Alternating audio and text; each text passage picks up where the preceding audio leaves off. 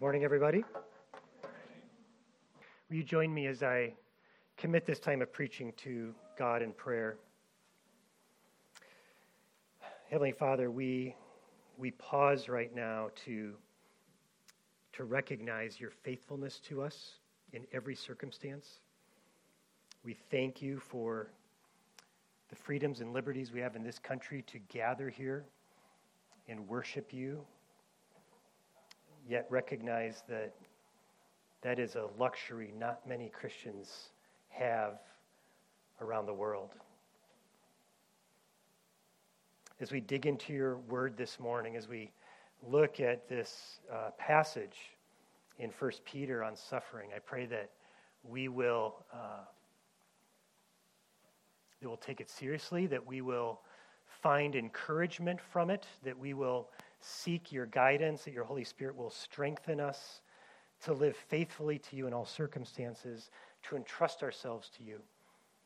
Lord, I commit this time of preaching now to you and ask this in your name.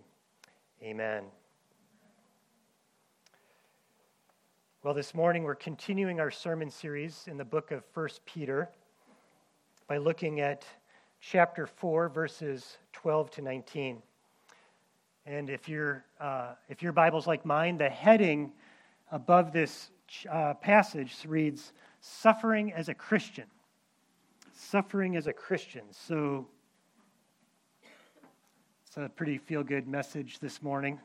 I guess at Systematic Theology, Jonathan said you talked about death and dying, so we're getting a little more encouraging. We're only going to talk about suffering today, though actually the passage is on persecution, which, of course, can include persecution to death. Now, for a little bit of context, 1 Peter is a letter by the Apostle Peter written to churches spread throughout 5 Roman provinces. And his purpose in writing to them was because they were facing persecution for their faith, and he was writing to encourage them. The title of our sermon series, Hopeful and Holy in a Hostile World, is a summary statement of this letter. Christians are called to live hopefully and holy lives, even when we face persecution and suffering. So if you've been with us the last few months, you've seen this theme woven throughout our messages, and you'll see it again in today's passage. If you haven't already, see if I can get this right. Nope, the wrong way. Did that last week too. Okay, if you haven't already, please open your Bibles to 1 Peter chapter 4. Follow along as I read our passage this morning, 1 Peter 4, beginning in verse 12. Peter writes, Beloved, do not be surprised at the fiery trial when it comes upon you to test you, as though something strange were happening to you. But rejoice insofar as you share Christ's sufferings, that you may also rejoice and be glad when his glory is revealed. If you are insulted for the name of Christ, you are blessed, because the Spirit of glory and of God rests upon you. But let none of you suffer as a murderer, or a thief, or an evildoer, or as a meddler. Yet if anyone suffers as a Christian, let him not be ashamed, but let him glorify God in that name. For it is time for judgment to begin at the household of God. And if it begins with us, what will be the outcome for those who do not obey the gospel of God? And if the righteous is scarcely saved, what will become of the ungodly and the sinner? Therefore, let those who suffer according to God's will entrust their souls to a faithful Creator while doing good. That's our passage this morning. Peter packs a lot into these 8 verses. As I studied it, I found just reading through that 5 different truths or promises in these verses, 7 different sets of instructions. So I started this 12-point sermon, and then I sort of backed off of that. I didn't think that was a good idea. So instead, we're going to structure the study of our passage like this. First, we're going to look at the reality of Christian suffering. Then we'll look at a reason for Christian suffering. And we'll conclude with our response to suffering, a biblical response to suffering. And the message can be summarized like this: God is faithful even when we suffer. God is faithful even when we suffer. So entrust yourself to Him while doing good. This summary, if you've been going through our memory passages, is right out of the one memory verse, which is in our passage this morning, verse 19. So with that, let's jump into our first point today, the reality of Christian suffering. Contextually, Peter is specifically addressing Christian persecution, which we could define as suffering and hardship that a Christian experiences because of their faith in Jesus Christ. And this is relevant because that is what the recipients of this letter were experiencing. We see that in verse 12. Peter writes, they faced a fiery trial, which means a particularly painful or intense situation. In verse 14, they faced insults. And in verse 16, they suffered for being a Christian. Early in the letter, Peter speaks to various trials they faced in chapter 1, verse 6, being reviled in chapter 2, verse 12, and being culturally isolated in chapter 4, verse 4. And Peter says here, don't be surprised by this. Don't think it's strange that these trials are happening to you. Now remember, Peter, like the writer of this letter, is the same Peter who is a disciple of Jesus. So when you see Peter listed in the four Gospels, that's the person writing this letter.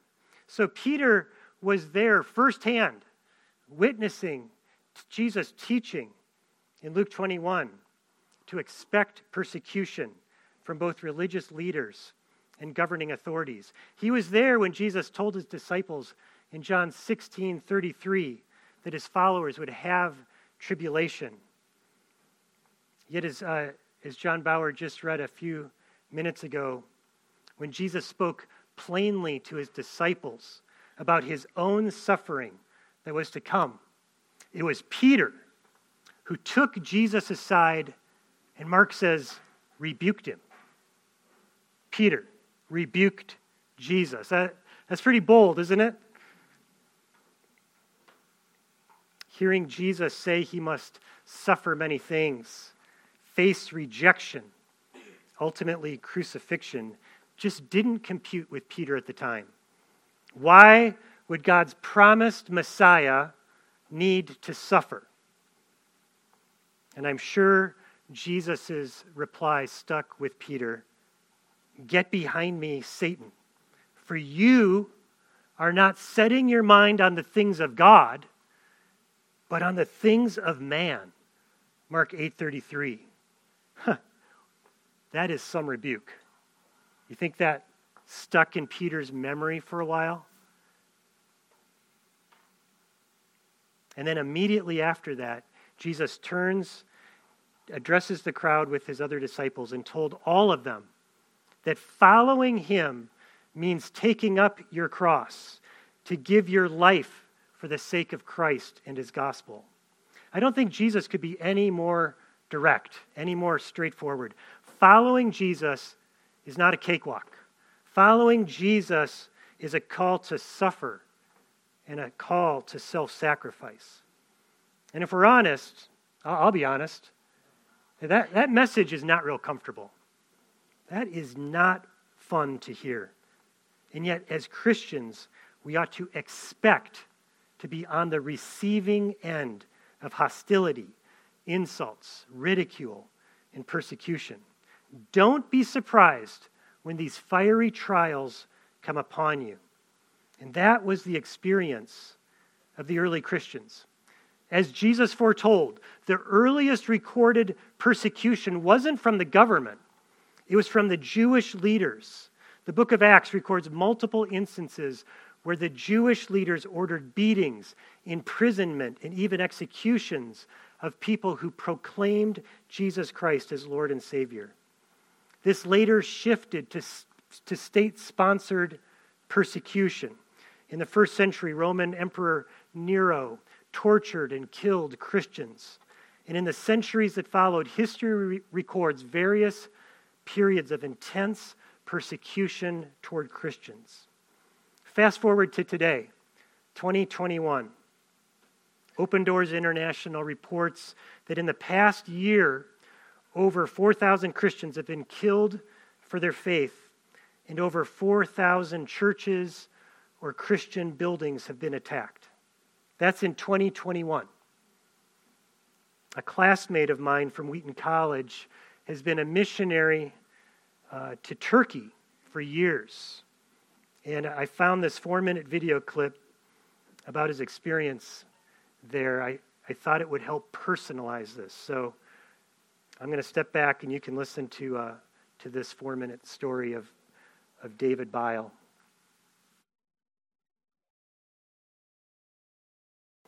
I hope that was helpful, interesting, sort of personal just because we happen to be at Wheaton College at the same time. It's just one story, right? Just one story of many who have suffered because of their faith in Jesus Christ. Now, we haven't seen that level of persecution in our own country. It would be wrong, I think, to equate the anti-Christian sentiments that we face in this country to the persecution believers in North Korea, Nigeria, Ethiopia, Afghanistan, and many of these other countries face. In fact, we ought to thank God for the freedom and liberties we enjoy in this country. That said, there's no question that there are cultural and political shifts turning against Christianity here in the United States as well. I don't think you need me to list the examples. We know them well. And it's one of the reasons why we chose to preach through 1 Peter. We expect to face increased cultural and political hostility for our Christian faith. Peter is telling us not to be surprised by that or think it's strange. Having established now the reality of Christian suffering, let's next consider a reason for Christian suffering. And before I get into this point, I want to make 2 disclaimers. First, this is not a comprehensive list of biblical reasons for suffering. There's books on that, okay? Not a point on a sermon. And if you want to dig into that more, Romans chapter 5 that was read earlier today, James chapter 1 are excellent passages that give more explanation and reasons why God uses suffering in the life of a believer. And one other disclaimer, we need to keep in mind that what Peter's writing here to Christians, they're Christians facing persecution. Okay, so that's the context. Suffering can take all kinds of shapes and forms, but in this particular passage, we're talking about persecution. Now, I don't know about you, it sort of surprises me when you read in verse 19, and it says, "Let those who suffer according to God's will." According to God's will. It surprises me that there's a plan of God that involves hardship and suffering for his children. You would think if God wanted to make Christianity like super attractive, let's bring in as many people as we can to follow Jesus Christ. I would think like there'd be some promises in there that and by the way, everything's going to work out great for you. You aren't going to experience any suffering. In fact, I found a quote online that is attributed to a pastor of a pretty large church. Now, I haven't read his books or his blogs or sermons, so I can't state with fact that this quote is in fact something he said or wrote. So I'm not going to name him. But I am going to show you the quote because I think it gives a hint, it gives a reflection of what an Americanized gospel message sounds like. Here's the quote. There's a belief that you're supposed to be poor and suffering and show your humility. I don't see the Bible that way. I see that God came and Jesus died so that we might live an abundant life and be a blessing to others. Now there's a much more comfortable gospel message, isn't it? It is nice. It's just sadly not true. It's not true. It's incomplete, maybe is a better way of putting it. It's incomplete. It ignores a core teaching of Scripture. Remember what Jesus said to Peter in Mark 8. You are not setting your mind on the things of God. You are setting your mind on the things of man. Jesus is saying that God had a purpose for the suffering he would endure, and that God has a purpose for the suffering his followers will endure. And in verse 13, Peter provides a reason for Christian suffering.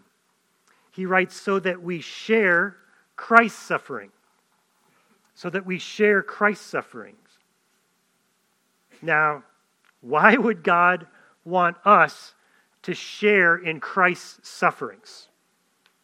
I think one answer is that it draws us closer to Jesus. It draws us closer to Jesus. You know, we are called to imitate Christ, right? We're to be growing in our relationship with Christ. That means we are to be growing in our understanding of Christ. When you suffer for the sake of Christ, you get a small glimpse into the suffering he endured for you. If you have been reviled or insulted or shamed because of your faith, you grow in understanding of who Jesus is and how he lived his life. Here's one way to think about it, and I'm going to admit right now, this example is on a much shallower level than what we're talking about in terms of Christian suffering. But I personally don't think you can fully appreciate or understand the sacrifice that your parents made for you until you become a parent. I'm guessing parents would agree with this, and I'm guessing young people here are like, I don't know, I really do appreciate my parents. But I'm a parent now, and I don't think I could read parent books when I was a young person and hear stories of parents and yet fully understand the sacrifice my parents made for me until I had my own children. And only then could I step back and say, wow, well, now I understand. Now I understand. In the same way, suffering for Christ draws us closer to Jesus. It gives us a better understanding of what it meant to take on our sin, suffer in our place. Another reason God allows his children to suffer, we see in verse 12. Peter writes, when the fiery trials come upon you to test you. So there's a testing or refining process to our suffering. Now, Peter wrote about this back in chapter 1, verses 6 and 7. And Pastor Michael preached a sermon on that passage that addressed this issue of suffering and testing of our faith. So I'm not going to dig into it now. I'd encourage you to go back if you're interested and listen to that sermon again. But I do want, before I move on to our final point, to address briefly this warning Peter gives in verse 15. He writes, but let none of you suffer as a murderer or a thief or an evildoer or as a meddler. The principle of suffering is not a license to sin. We don't, as Christians, glorify suffering or pursue or seek out suffering as if somehow that earns points with God. So that's not true. God is not pleased if we inflict suffering on ourselves, particularly if we're like, well, hey, if God calls me to suffering, then probably the best way to suffer is to sort of live an unholy lifestyle and suffer the consequences of that. That is not what we're talking about here. Peter's making that super clear. And I just want to add or piggyback onto this principle that this is not a justification for mistreatment of others. Like this could be seen as a justification for mistreating someone else. So I want to be super clear on this. An abusive relationship is not honoring to the Lord. An abusive relationship is not honoring to the Lord. That's not the type of suffering we're talking about here. If you're in that type of situation, I encourage you to get help. I would encourage you to reach out to one of our pastors here, Gospel Fellowship Church. We would love to help you with that. So we've seen the reality of Christian suffering. We've seen reasons for Christian suffering. I'd like to conclude this morning by considering our response to suffering. Now here, while Peter's passage is addressing persecution, I do think that the principles that we see for responding to this does apply if you're facing any type of suffering, whether it's a broken relationship, the loss of a job, illness, pain, the loss of a loved one. Principles, I think, we can apply here. So first, don't be surprised.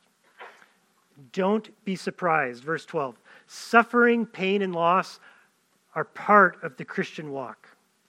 I think it's easy to look at our culture's moral decline and increased hostility towards Christians, and we get a little freaked out by that.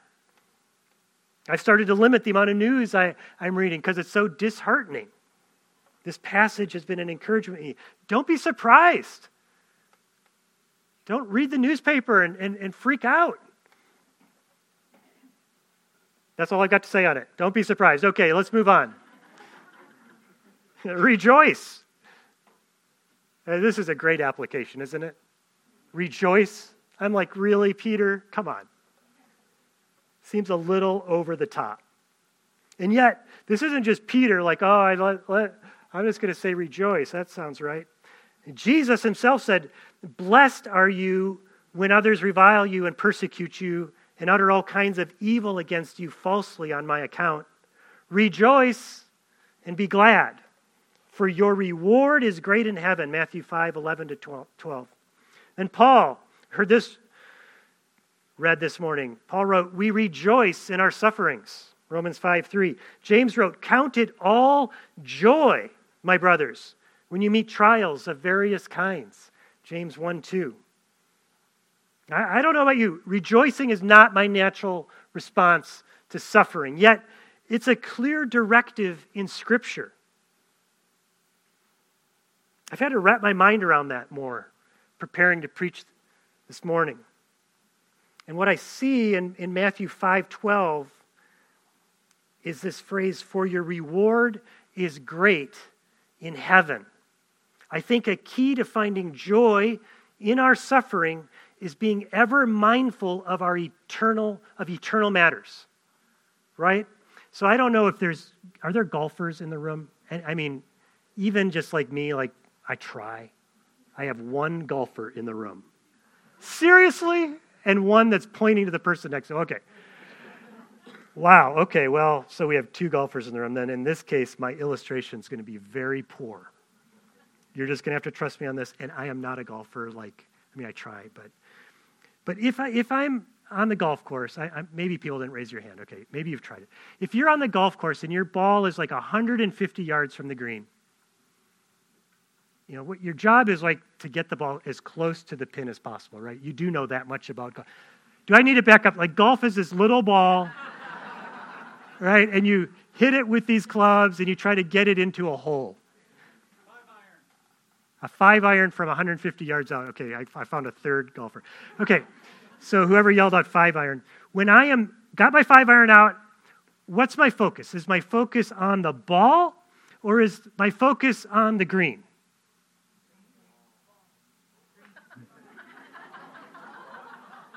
both. Oh, it's like Solomon. So if I just look at the ball, I'm going to hit it, right? I hope. But I don't know where it's going. And trust me, I've done plenty of times where I've been focused on where it's going. And that's sort of embarrassing, right? Because maybe you top it if you're lucky, but you sort of get that weird whiff, and it's like, well, ball in the right direction. You need to know where it's going, right? You got to look ahead, but you also need to be looking down. You have to be in the here and now. Where is my ball right now?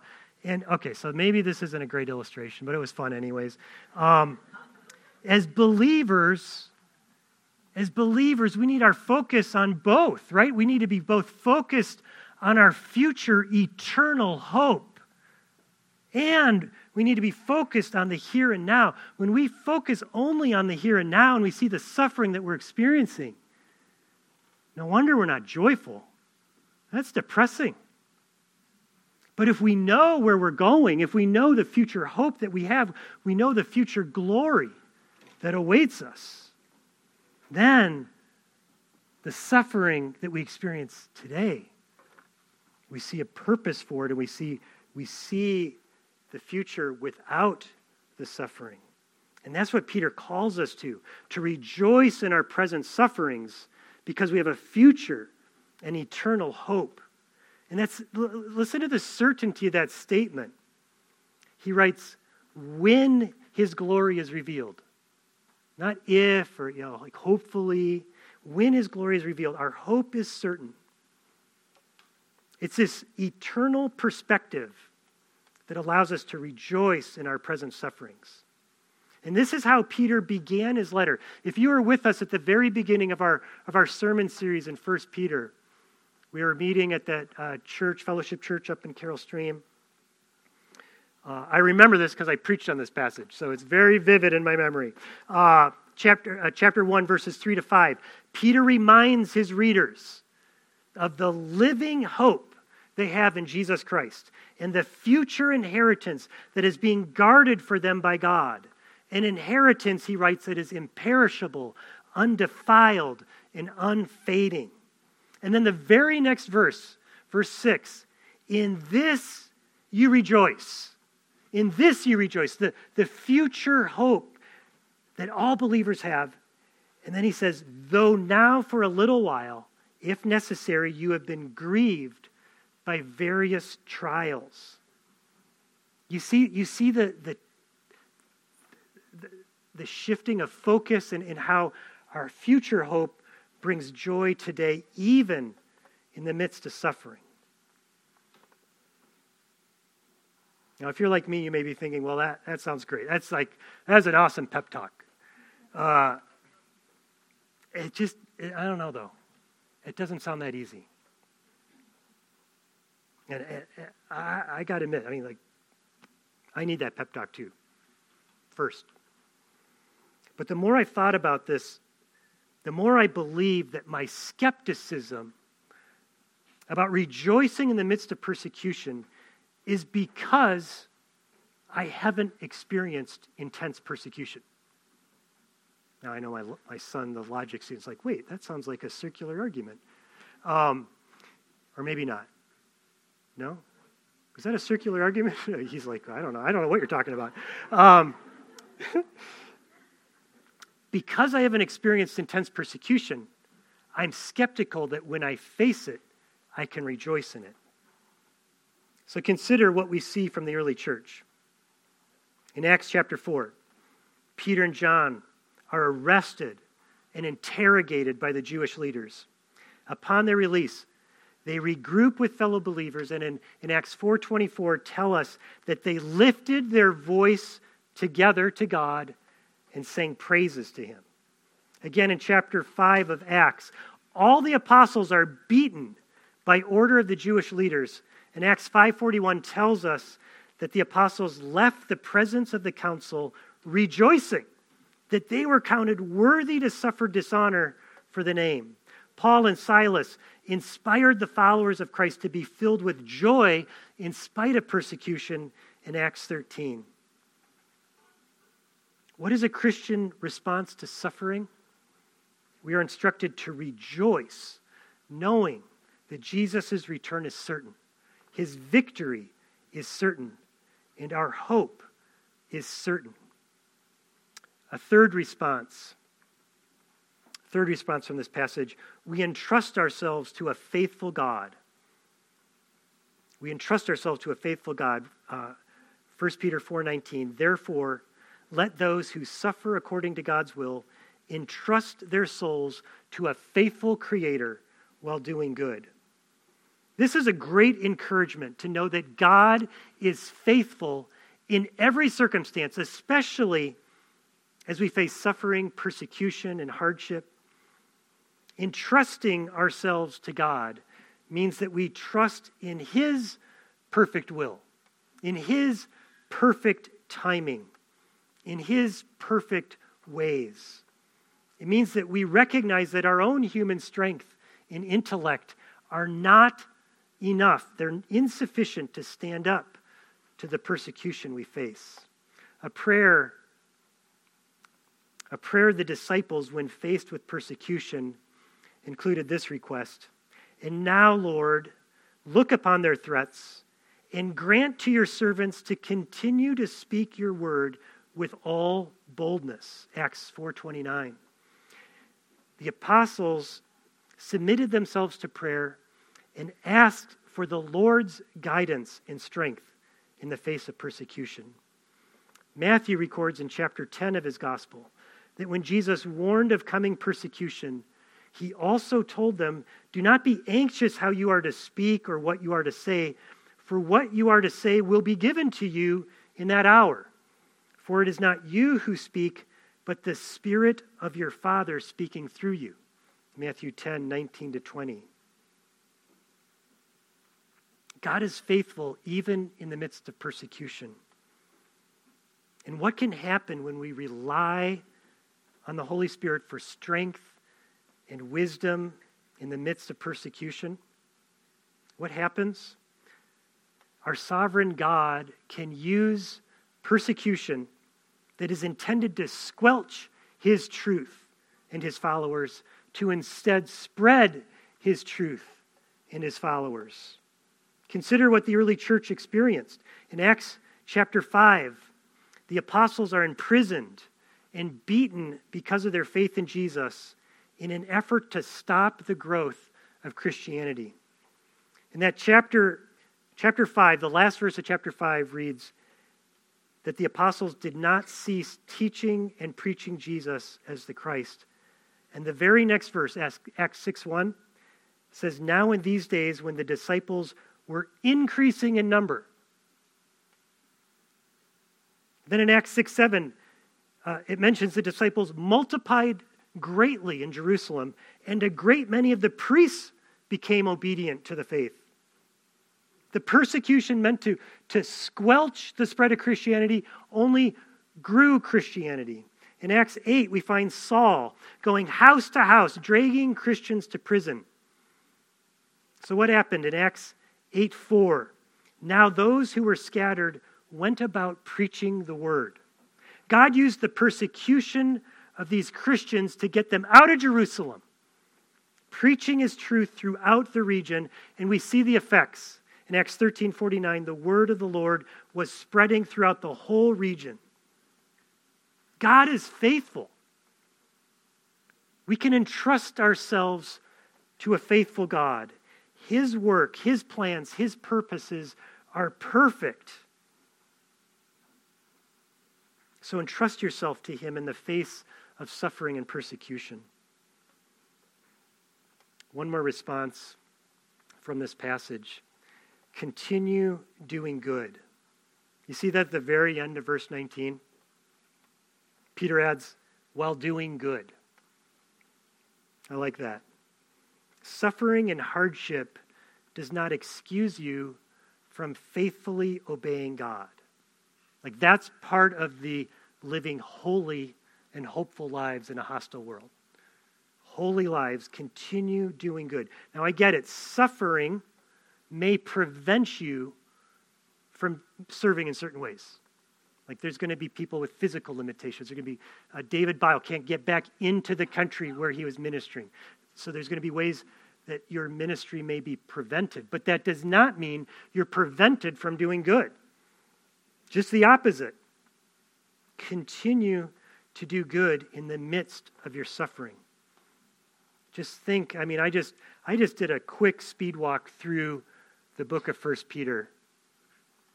I couldn't even fit it all on the screen here, but let me just read to you some of the instructions Peter has already given in this letter for doing good. Set your hope fully on the grace that will be brought to you at the revelation of Jesus Christ. Be holy in all your conduct. Love one another earnestly from a pure heart. Put away all malice and deceit and hypocrisy and envy and slander. Keep your conduct honorable. Be subject to those in authority over you. Honor everyone. Have unity of mind, sympathy, brotherly love, a tender heart, and a humble mind. Do not repay evil for evil or reviling for reviling, but on the contrary, bless. Be prepared to make a defense to anyone who asks you for a reason for the hope that is in you, yet do it with gentleness and respect. Show hospitality to one another without grumbling. Serve one another with the strength that God supplies. Are you facing hardship or suffering? Or do you anticipate facing hardship and suffering in the future because of your faith in Jesus Christ? This passage tells us, don't be surprised. In fact, rejoice, because it strengthens your understanding of Christ and your eternity is certain. Entrust yourself to God, who is always faithful, and continue to do good. Let's pray. Lord Jesus, we again just thank you and praise you for suffering in our place, paying the penalty of our sin in our place so that we can rejoice in the future certain hope we have found in you. Thank you that you are faithful in all circumstances, that you have a plan and purpose even for our suffering. Help us to trust you more, to depend on you more, to rejoice in the circumstances we face. We ask for your Holy Spirit to guide, direct, encourage, and strengthen us today and this week ahead. We pray in your name, Lord Jesus. Amen.